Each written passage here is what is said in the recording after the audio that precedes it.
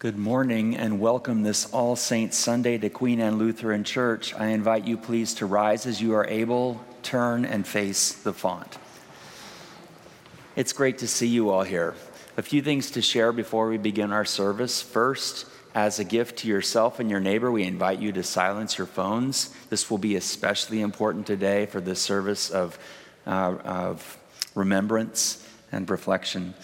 Second, we continue to follow COVID safety protocols, which means, among other things, if you choose to receive communion at the rail, please use hand sanitizer. I will be masked, and we will have both grape juice and wine available for you to receive by way of intinction. Finally, I'd like to take just a few moments of silence as we focus ourselves in the presence of God.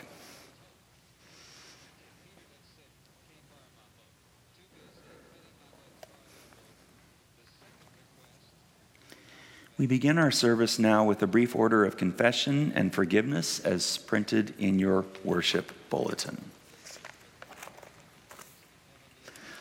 Blessed be the Holy Trinity, the one who fashions us, the one who heals us, the one who reforms us again and again. Amen. Let us confess our sin as we seek love's transforming power.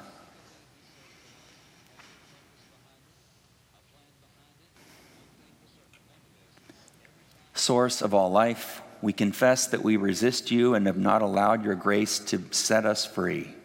We find ourselves too busy, too distracted. We hear your word of love freely given to us, yet we expect others to earn it. We turn the church inward rather than moving it outward. Reform us to be a church powered by love, willing to speak for what is right, act for what is just, and seek the healing of your whole creation. Amen. God hears our cry and sends the Spirit to change us and to empower our lives in the world. Your sins are forgiven. God's love is unconditional, and we are raised up as God's people who will always be made new in the name of Jesus Christ. Amen. Our processional hymn is Ye Watchers and Ye Holy Ones. ELW number 424, please turn now and face the chancel. Go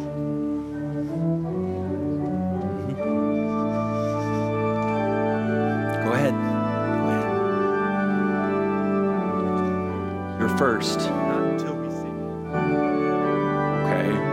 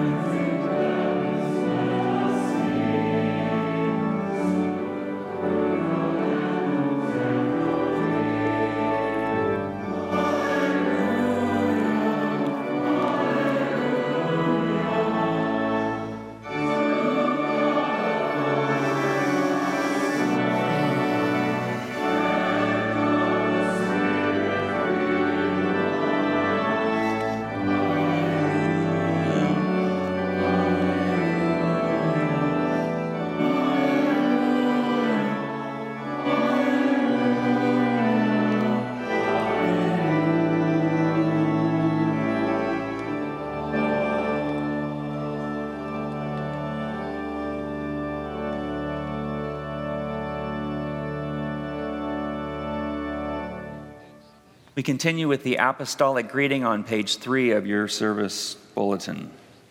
The grace of our Lord Jesus Christ, the love of God, and the communion of the Holy Spirit be with you all. And also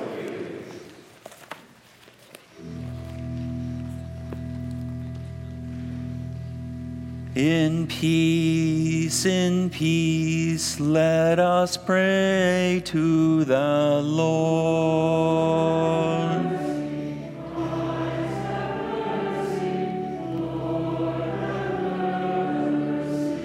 For the reign of God and for peace throughout the world, for the unity of all, let us pray to the Lord.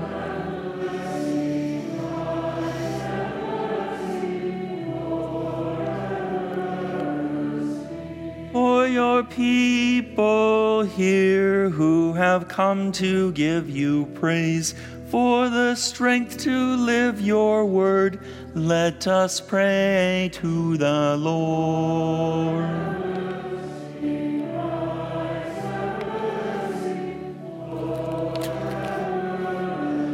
Help, save, and defend us, O God.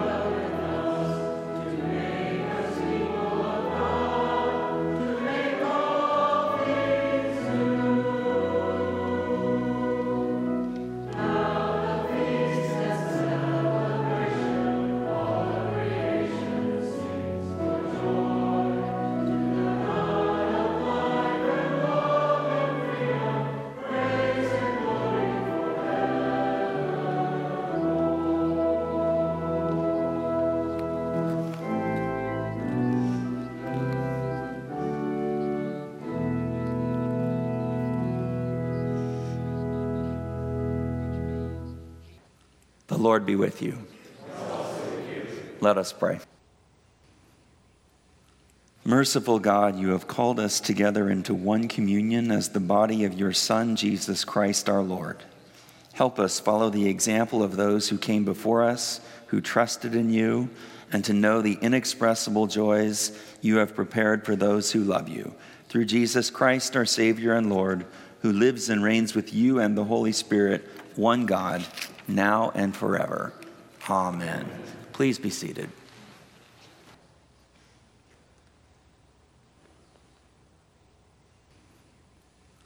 The first reading is from the book of Daniel, chapter 7, verses 1 through 3 and 15 through 18. The book of Daniel was written in the 2nd century BCE, when the Syrian king Antiochus Epiphanes was severely persecuting the Jews. Daniel's vision of the four beasts proclaims that human kings will come and go, but the kingdom will ultimately belong to God and to God's people. A reading from the book of Daniel. In the first year of King Belshazzar of Babylon, Daniel had a dream and visions of his head as he lay in bed. Then he wrote down the dream. I, Daniel, saw in my vision by night the four winds of heaven stirring up the great sea, and four great beasts came up out of the sea, different from one another. As for me, Daniel, my spirit was troubled within me, and the visions of my head terrified me. I approached one of the attendants to ask him the truth concerning all of this. So he said that he would disclose to me the interpretation of the matter.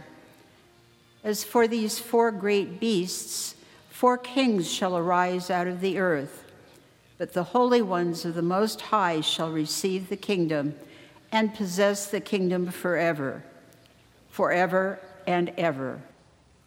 A reading from the book of Daniel. Word of God, word of life. Thanks be to God.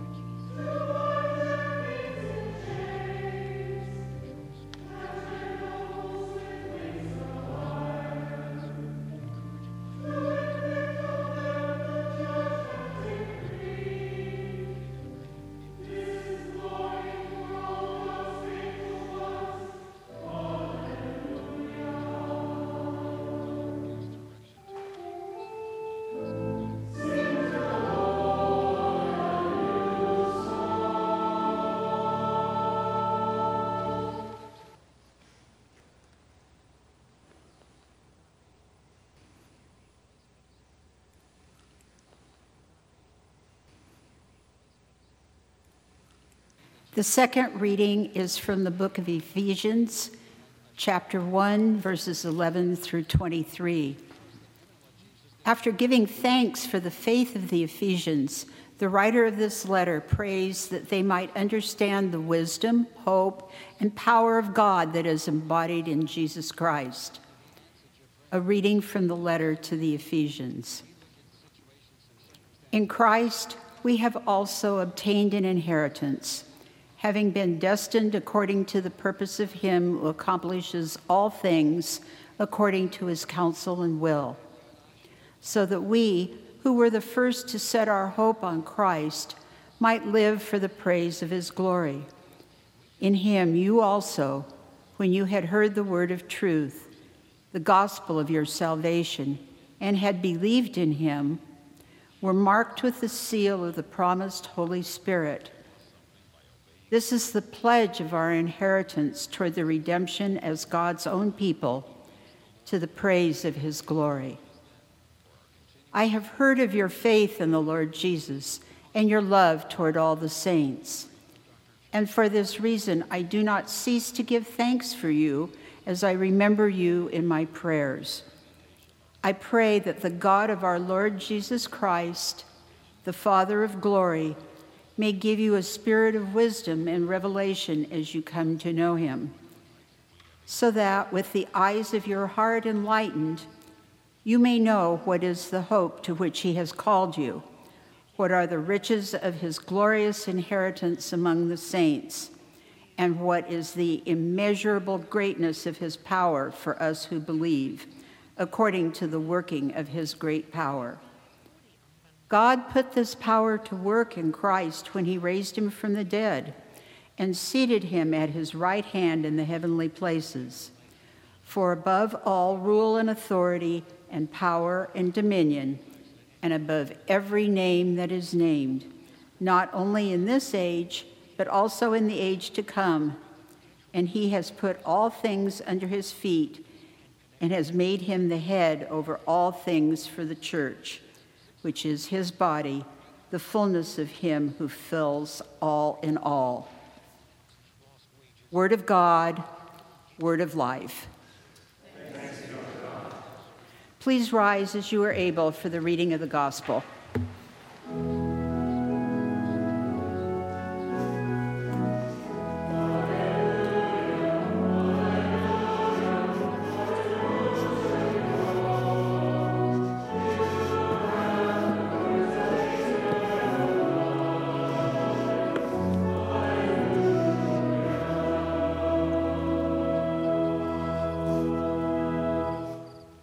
The Holy Gospel according to St. Luke, the 6th chapter.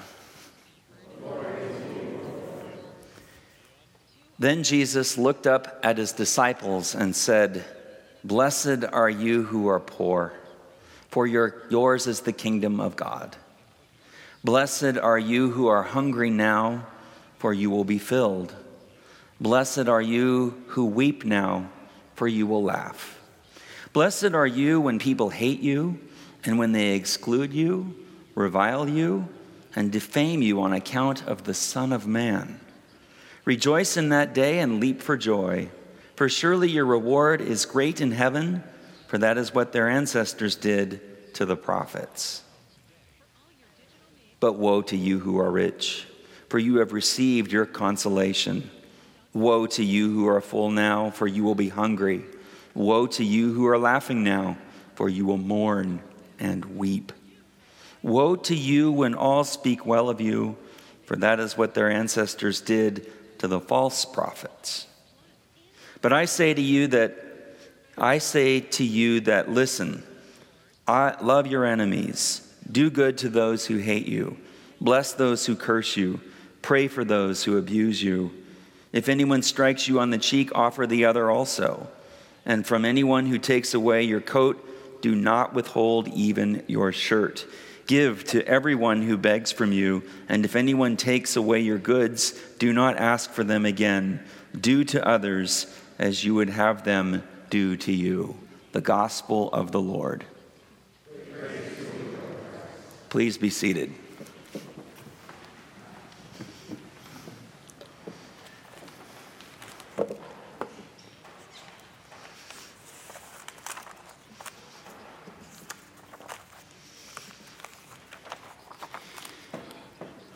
Good morning, this lovely, beautiful, sunny Seattle day. It's so great to see you. Grace and peace to you from God, the source of life, and from Jesus, who is the Christ. Amen. In the November edition of The Quill, our church newsletter, a new copy of which you can pick up now in the narthex or view online, Cantor Kyle invites us to sing boldly and believe more boldly still. Sing boldly. He does so in the spirit of the Reformation, which was our focus in forums and worship leading up to Reformation Sunday last weak. It's clear our cantor knows his audience.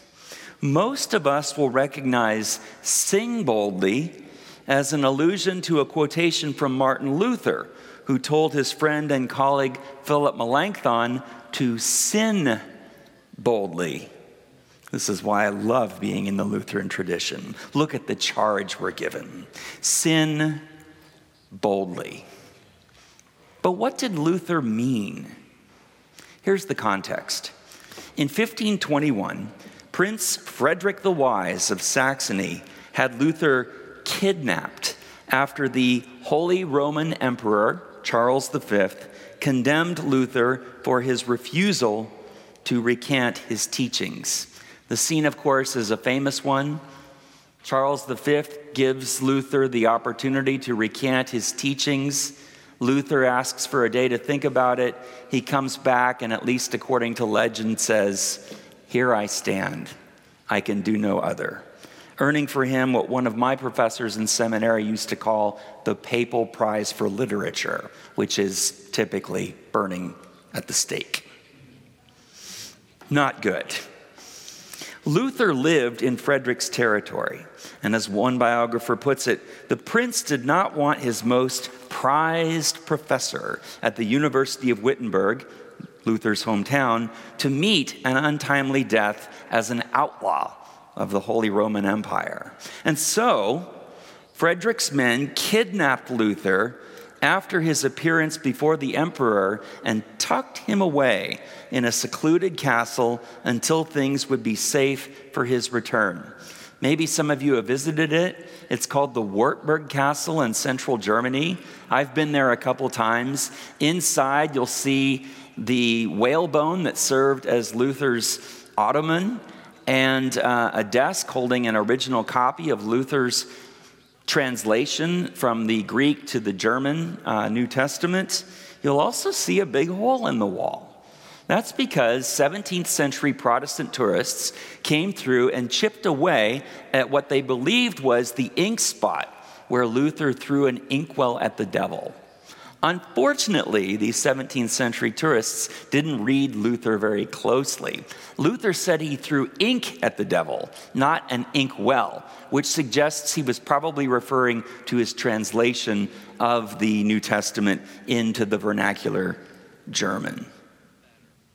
Luther's absence meant that Melanchthon, a professor of ancient languages whose gifts were much more suited for the classroom, was left in charge until Luther could return. Chaos, quite predictably, quickly ensued. Local advocates for church reform, including one of Luther's colleagues at the university, stirred up the townspeople by insisting that it was all or nothing.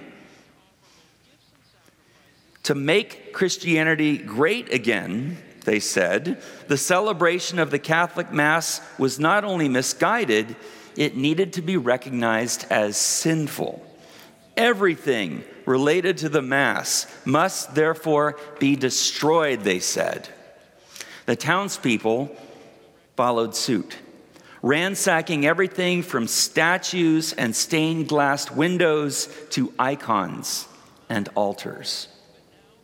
Melanchthon accordingly wrote a letter, now lost, to Luther, desperately seeking his advice, asking Luther to comment on the apparent sinfulness of Catholic practices, things such as celibacy, fasting, and the practice of receiving only the bread in the sacrament of Holy Communion. That's called communion in one kind. During the Middle Ages, the concern was that the wine was so holy as the blood of Christ that it could potentially be spilled by parishioners who came forward to receive. To avoid that blasphemy, the cup was withheld. Can we maintain the Mass? Melanchthon wondered. By reinterpreting it then in light of the newly rediscovered gospel, that is, the message that God claims us and frees us from having to earn God's love so that in gratitude we can go forth and serve our neighbor? Or must the Mass be abandoned entirely. Sin boldly, Luther replied, as if to say, Philip, you must make difficult decisions concerning what to take out and what to leave. You will undoubtedly make mistakes in the process. Nevertheless, let your trust in Christ be stronger and rejoice in Christ who is the victor, and this is a quote, over sin, death, and the world. Perhaps Luther's advice extended as well to the townspeople. Philip, I imagine him saying, do what you must to curb the violence, but do so always in the spirit of compassion, understanding, and love. We know that Luther later returned. First, he came disguised as Knight George, where he grew a beard much bigger than mine to disguise himself and observe what was happening in Wittenberg.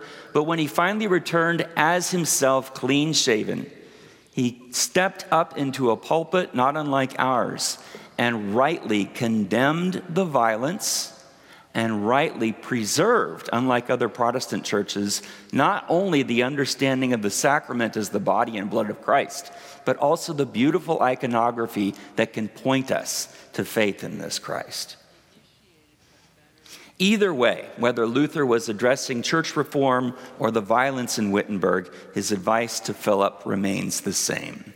Whatever you decide, he said, proceed with conviction, accepting that your strategy may be wrong, but trusting nevertheless in the forgiveness and grace God grants you in Jesus Christ. I'm very proud of this part of the Lutheran tradition, that from the beginning, Luther himself, along with Melanchthon, condemned violence as a way of reforming the church.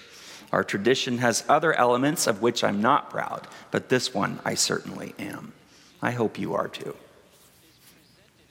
Cantor Kyle's invitation in this month's quill to sing boldly and believe more boldly still hopefully inspired a few of you to chuckle. It's a clever play on words. Now, in addition to sinning boldly, the way I just described, we should sing boldly. We should proclaim the gospel of Christ's victory over sin and death, not just in speech, but through song. Consider our hymns for today. As we mourn the loss of the people we loved who have died, sons or daughters, husbands or wives, mothers or fathers, friends or other family members. We began our service by singing Alleluia repeatedly. Now that is really strange.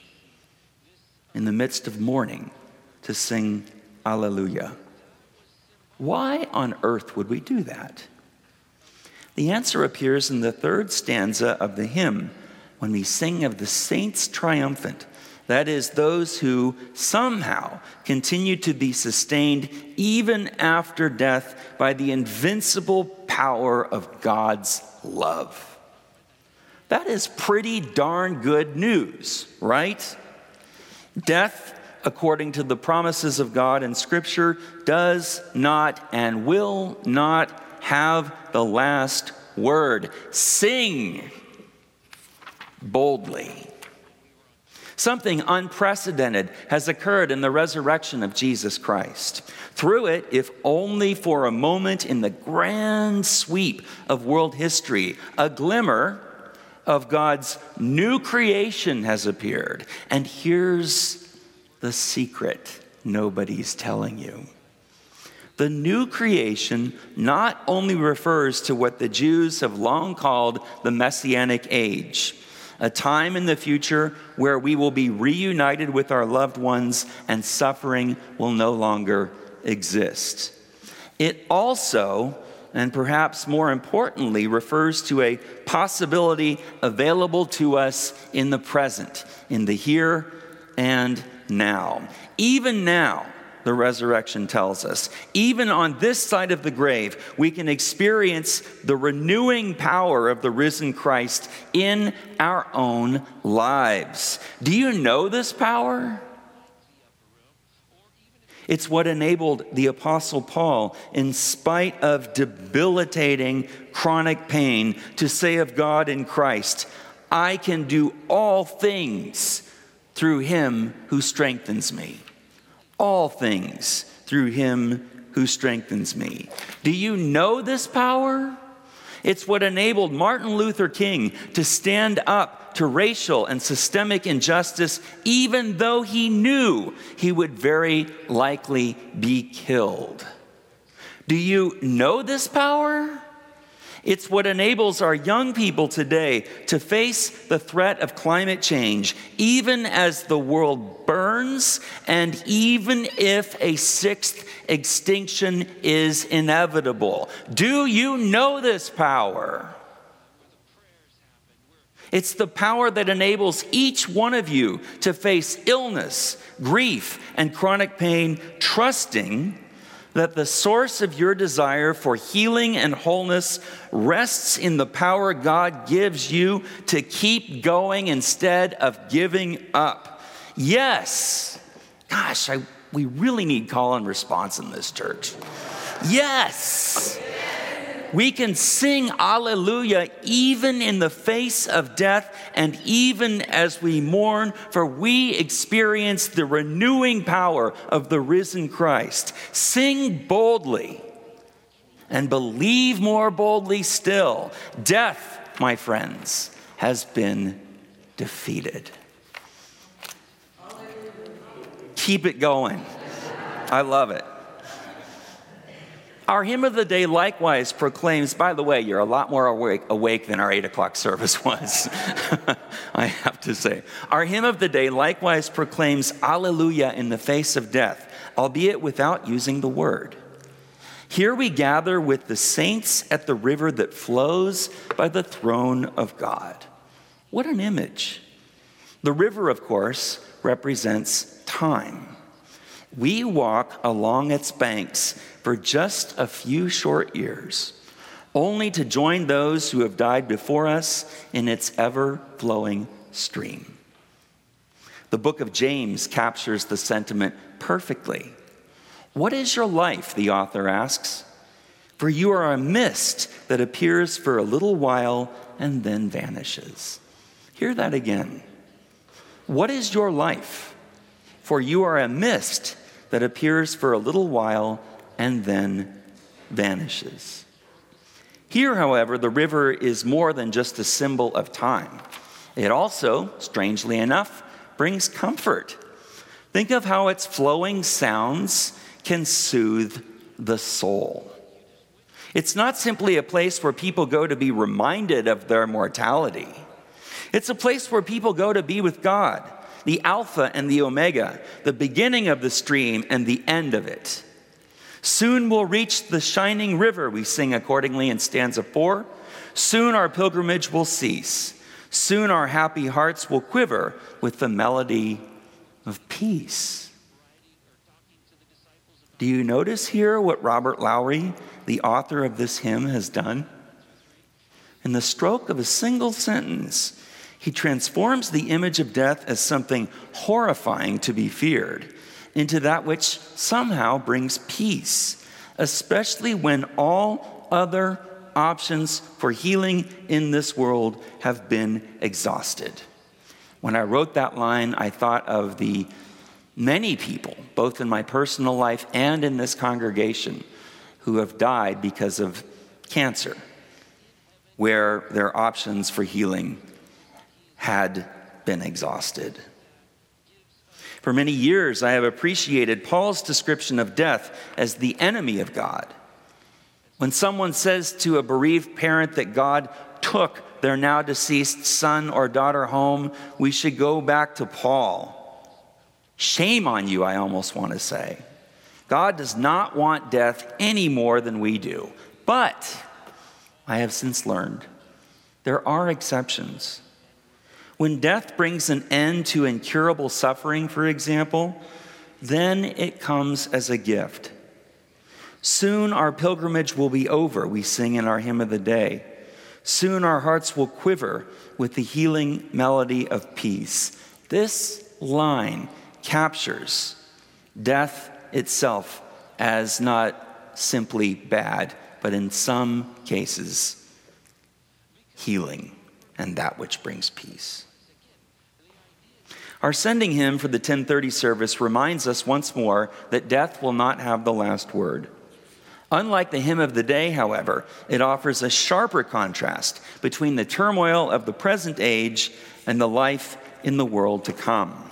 Indeed, stanza 4 reminds us that the triumph song of God's victory over death is distant, such that we can barely hear it amidst the noise of our daily lives, which is all the more reason you should come to church. That turns up your hearing. But then there are breaks. But then there breaks a yet more glorious day, we sing in line 6 of our sending hymn.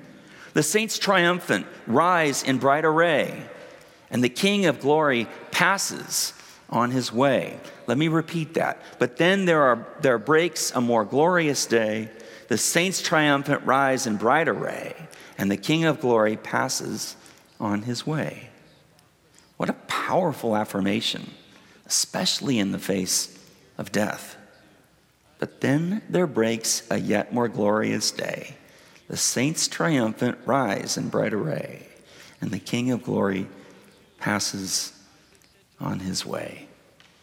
It's said, and I've shared this story before, that when Martin Luther's 13-year-old daughter Magdalena died, he stood up at the funeral, and shouted, "There will be a resurrection. Death will not have the last word." So then, Martin Luther, what should we do? We should sing boldly. Sing boldly. It's the play on words Kyle used in reference to the famous advice Luther gave Melanchthon. Sin boldly, he wrote, as if to say, you must make difficult decisions when it comes to, say, reforming the church.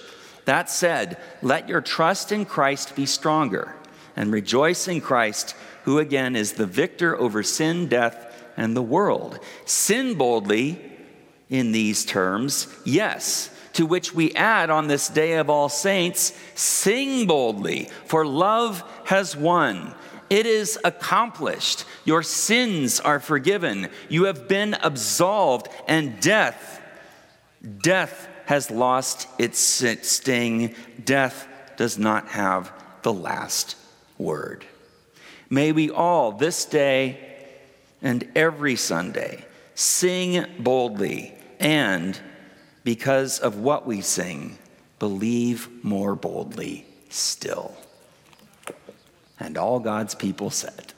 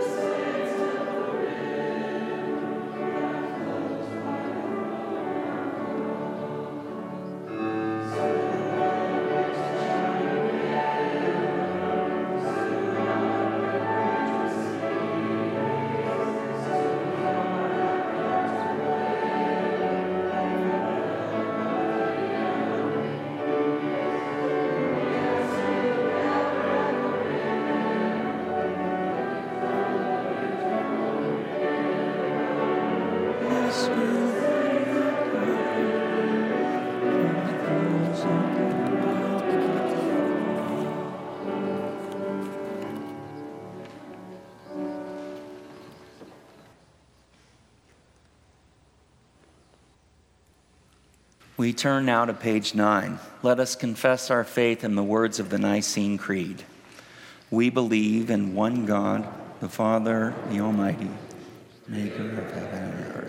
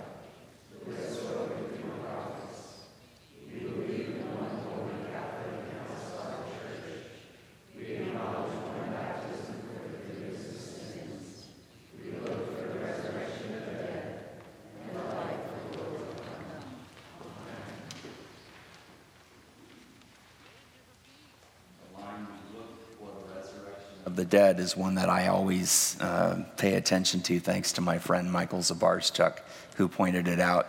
It means, as I interpret it, that resurrection is something we can experience in this life as well as the life to come. We continue with our commemoration of the faithfully departed. We give you thanks, O Lord our God, for all your servants and witnesses of times past.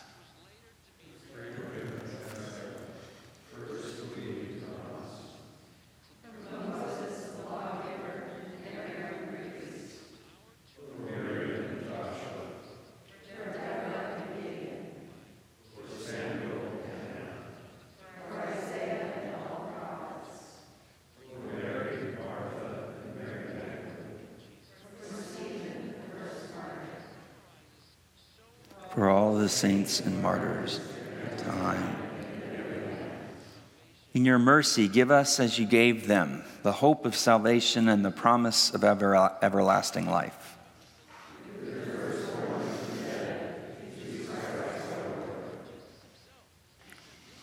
We will in a moment remember those who have passed away. We invite you to participate in this as you feel so moved. Please be sure to speak up, after which the bell will be rung.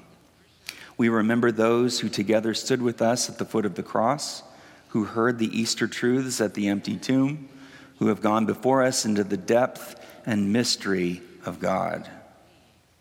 Ruth Gormley.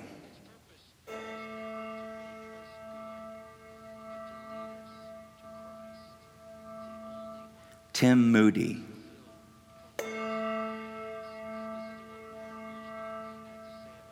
Cameron Steffen.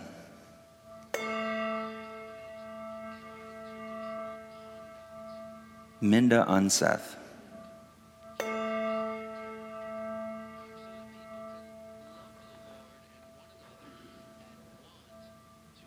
Dick Tallman.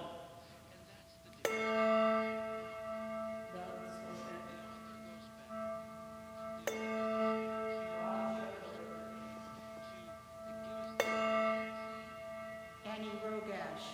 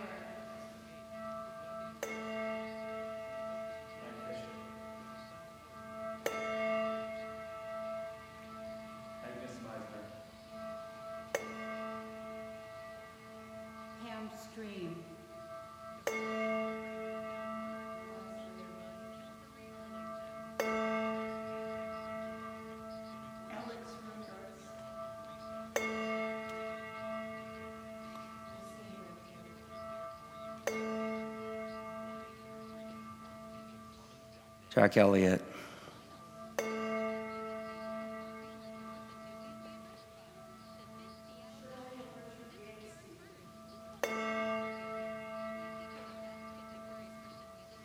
Bob Bishop.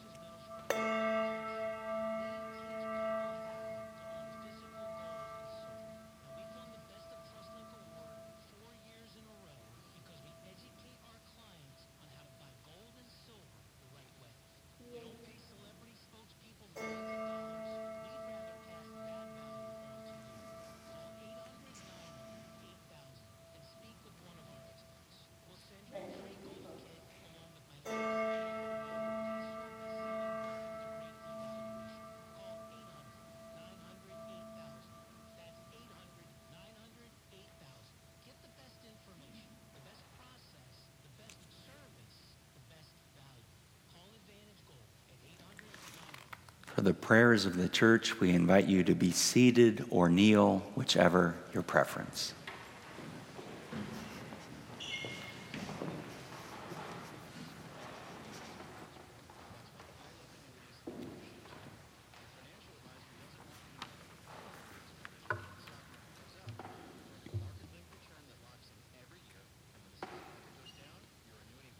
United with your saints across time and place, we pray for our shared world.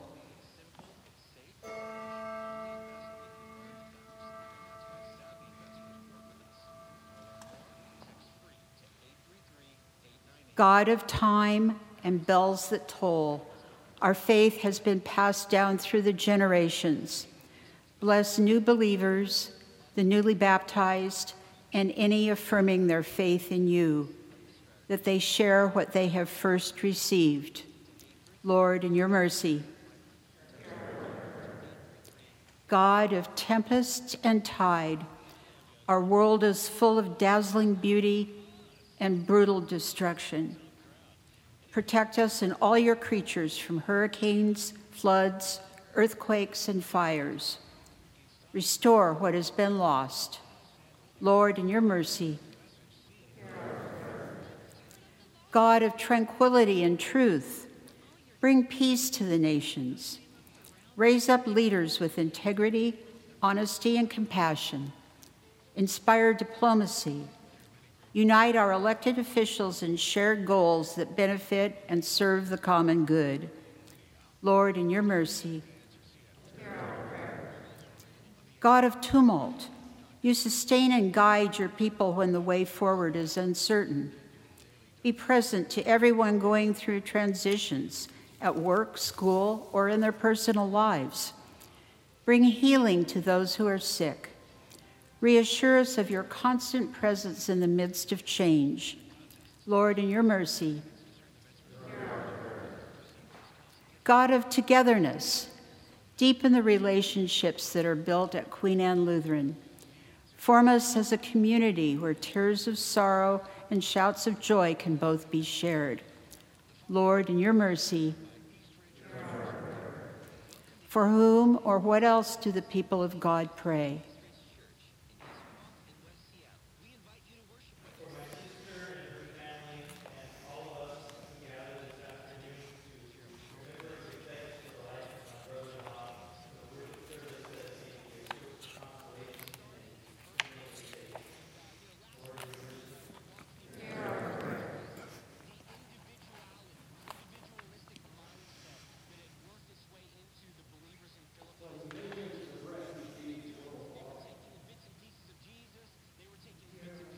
Lord, in your mercy.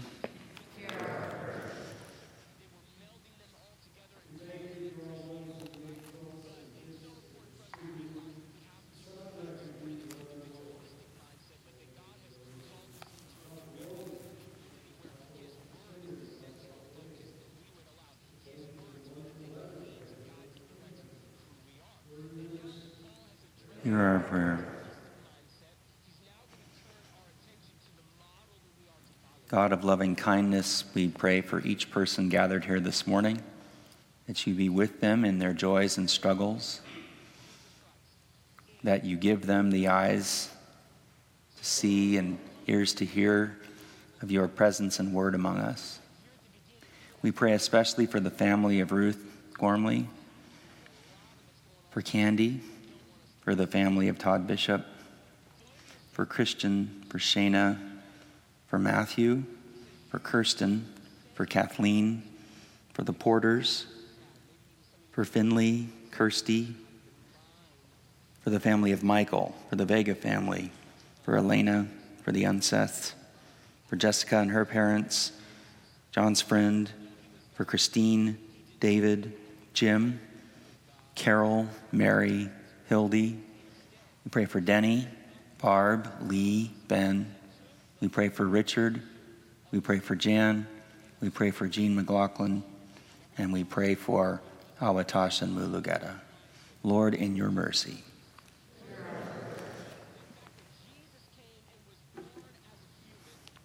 God of tenderness, we give thanks for all who have died in the faith with the assurance of the resurrection. Console our mourning spirits with the promise of your never-ending presence, especially in the transition from life to death and from death to new life. Lord, in your mercy, Hear our prayer. accept these prayers, gracious God, and those known only to you, through Jesus Christ our Lord. Amen. Please rise now for the great Thanksgiving as you are able.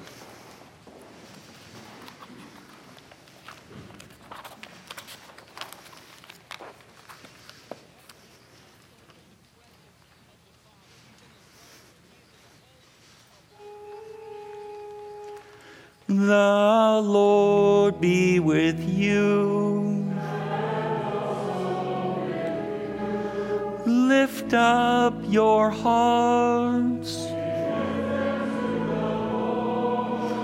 Let us give thanks to the Lord our God.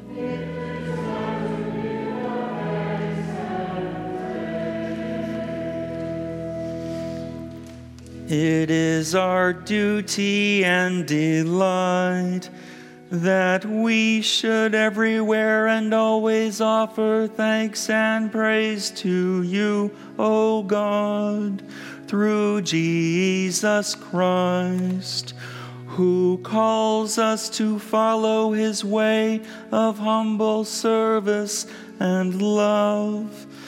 And so with the church on earth, all creation and the host of heaven, we praise your name and join their unending hymn.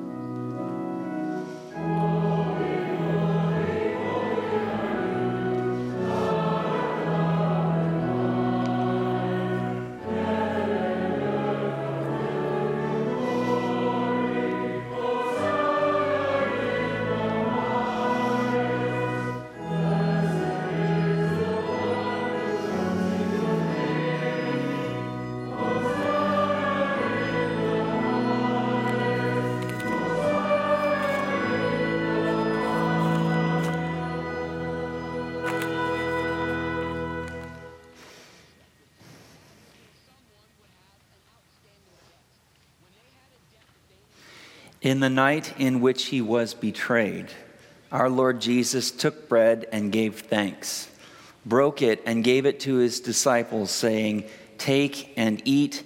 This is my body given for you. Do this for the remembrance of me." Again, after supper, he took the cup, gave thanks, and gave it for all to drink, saying, "This cup is the new covenant in my blood, shed for you and for all people for the forgiveness of sin. Do this for the remembrance of me." Lord, remember us in your kingdom and teach us to pray. Our Father in heaven, hallowed be your name. Your kingdom come, your will be done, on earth as in heaven. Give us today our daily bread, and forgive us our sins as we forgive those who sin against us. Save us from the time of trial, and deliver us from evil. For the kingdom, the power, and the glory are yours, now and forever. Amen. In this place of grace, all are invited to the table of grace. If you wish to receive a blessing in place of the Eucharist, simply fold your arms. For those of you communing in the pews, I invite you at this time to take out your communable and receive at my direction. Christ is among us. You are his body. Receive the bread of life. This is the body of Christ broken for you. This is the blood of Christ shed for you.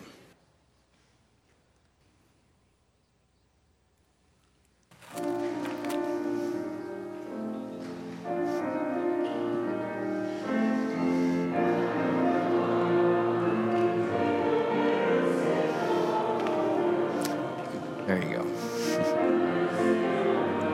Susan, this is the body of Christ broken for you.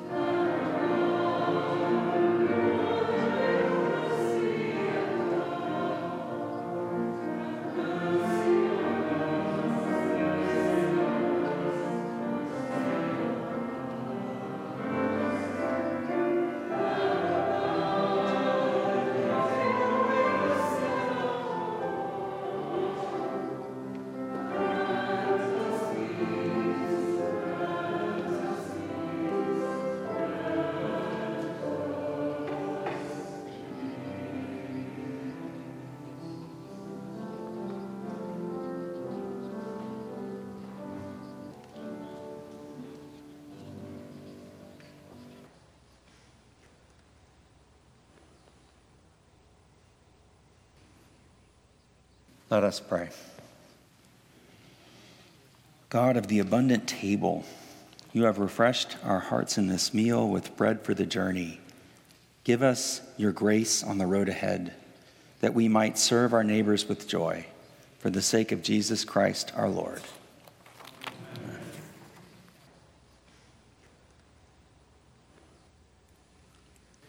Once again, welcome to Queen Anne Lutheran Church. It is a pleasure to see you. As I look out at you today and as I surveyed the room for our forum earlier, I thought to myself, we have something really special here, and I'm glad to be part of it as your pastor. If you ever need to reach me or Kyle, we have a change with regard to our office policy. We discovered that setting defined office hours was perceived as too limiting, and so we want you to know that we will be available, me, Tuesdays, Wednesdays, and Thursdays, as well as Saturdays. If you wish to stop by, I would recommend calling first in case I'm out on visitation, for example, but I will be in the office quite a bit and have been since the pandemic, as far as I know, ended. So please, if those times don't work for you, always know that I'm here for you. If you need to see me for anything, just make an appointment if that doesn't fit your schedule, and we'll work something out. Great.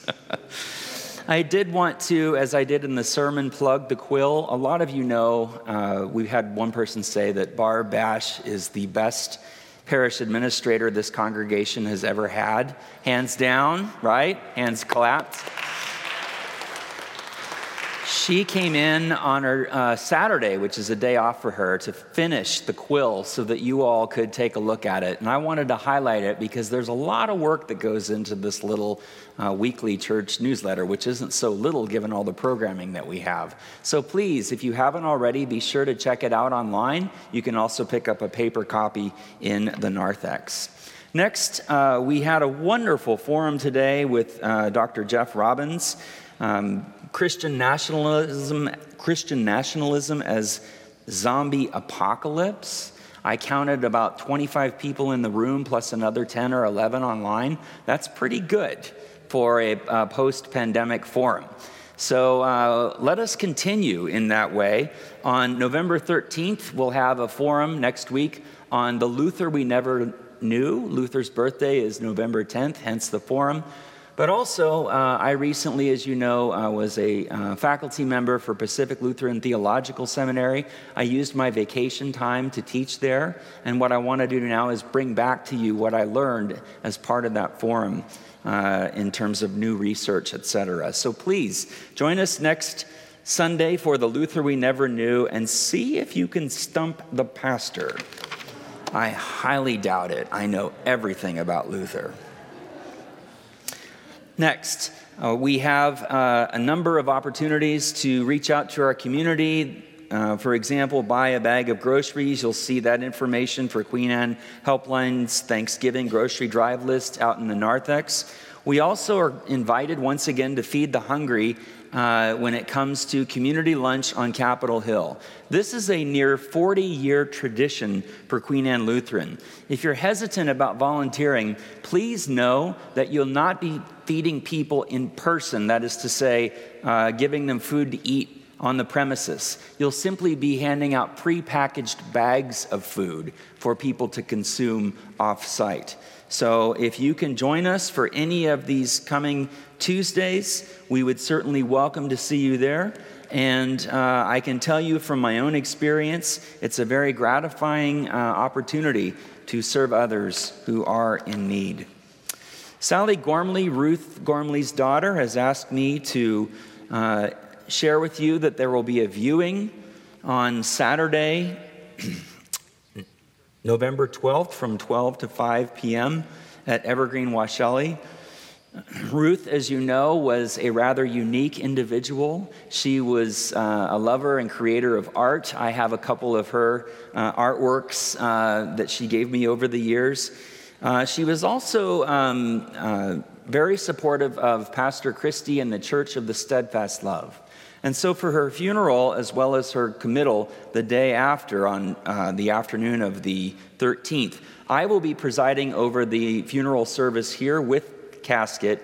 The casket will then be taken to Evergreen Washelli, and Pastor Christie will do the committal there. So that's at 2 p.m. next Sunday, November 13th.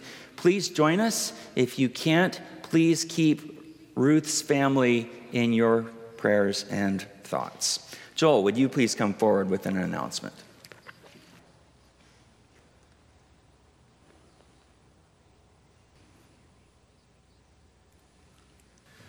Good morning. What I have to say is not in the quill and not in today's worship folder. I have heard your grumbling about the coffee. And you have good reason to grumble, because that coffee has been in the church for 2.5 years. That was ordered before the pandemic lockdown. But fear not and rejoice, for fresh coffee is coming. With the parish assistant's help, on Tuesday, I ordered coffee and I've ordered chocolate. Lutheran World Relief, through its farmers market, is now offering not only coffee, but chocolate. So, as soon as that stuff arrives, we'll start selling again. So, now there's good news and bad news about this, and I'll give you the bad news first. The chocolate is over twice as much as the equal exchange chocolate that we've used to sell prior to the pandemic. Not only that, it's a smaller bar. 70 grams versus 80 grams for equal exchange stuff. And it's $6 a bar. I'm sorry. But we're going to work with this because Lutheran World Relief really does a good job for the farmers who raise cacao plants and raise the plants that make coffee beans for our coffee. So we hope we can bring back that support that we had prior to the pandemic. And we'll talk about this more next Sunday. Thank you.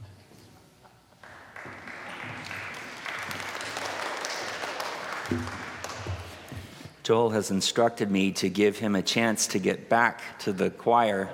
And so I want to use this time to thank everyone who has helped in our service today. There are so many loose ends. For example, as we were just about to process, I told our crucifer, go. And Joel says, no, wait. She has to go with the music or the lyrics. And I thought, wow, thank you. That's another one of these little moving pieces that come together. And it's because of all of you that this happens, whether it's the ushers, the choir, whether it's the assisting minister, our acolyte for today. All of you help make this possible. So thank you for being here today, and thank you for helping make this engine run. Candy, you have your hand up.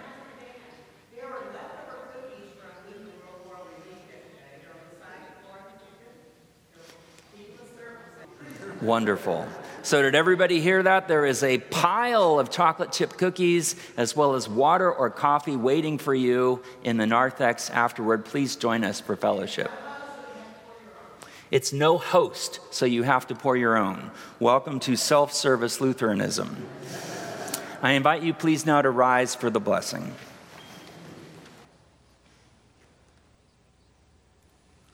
And now, the Lord bless you and keep you. The Lord make his face to shine on you and be gracious to you. The Lord look upon you with favor and grant you peace.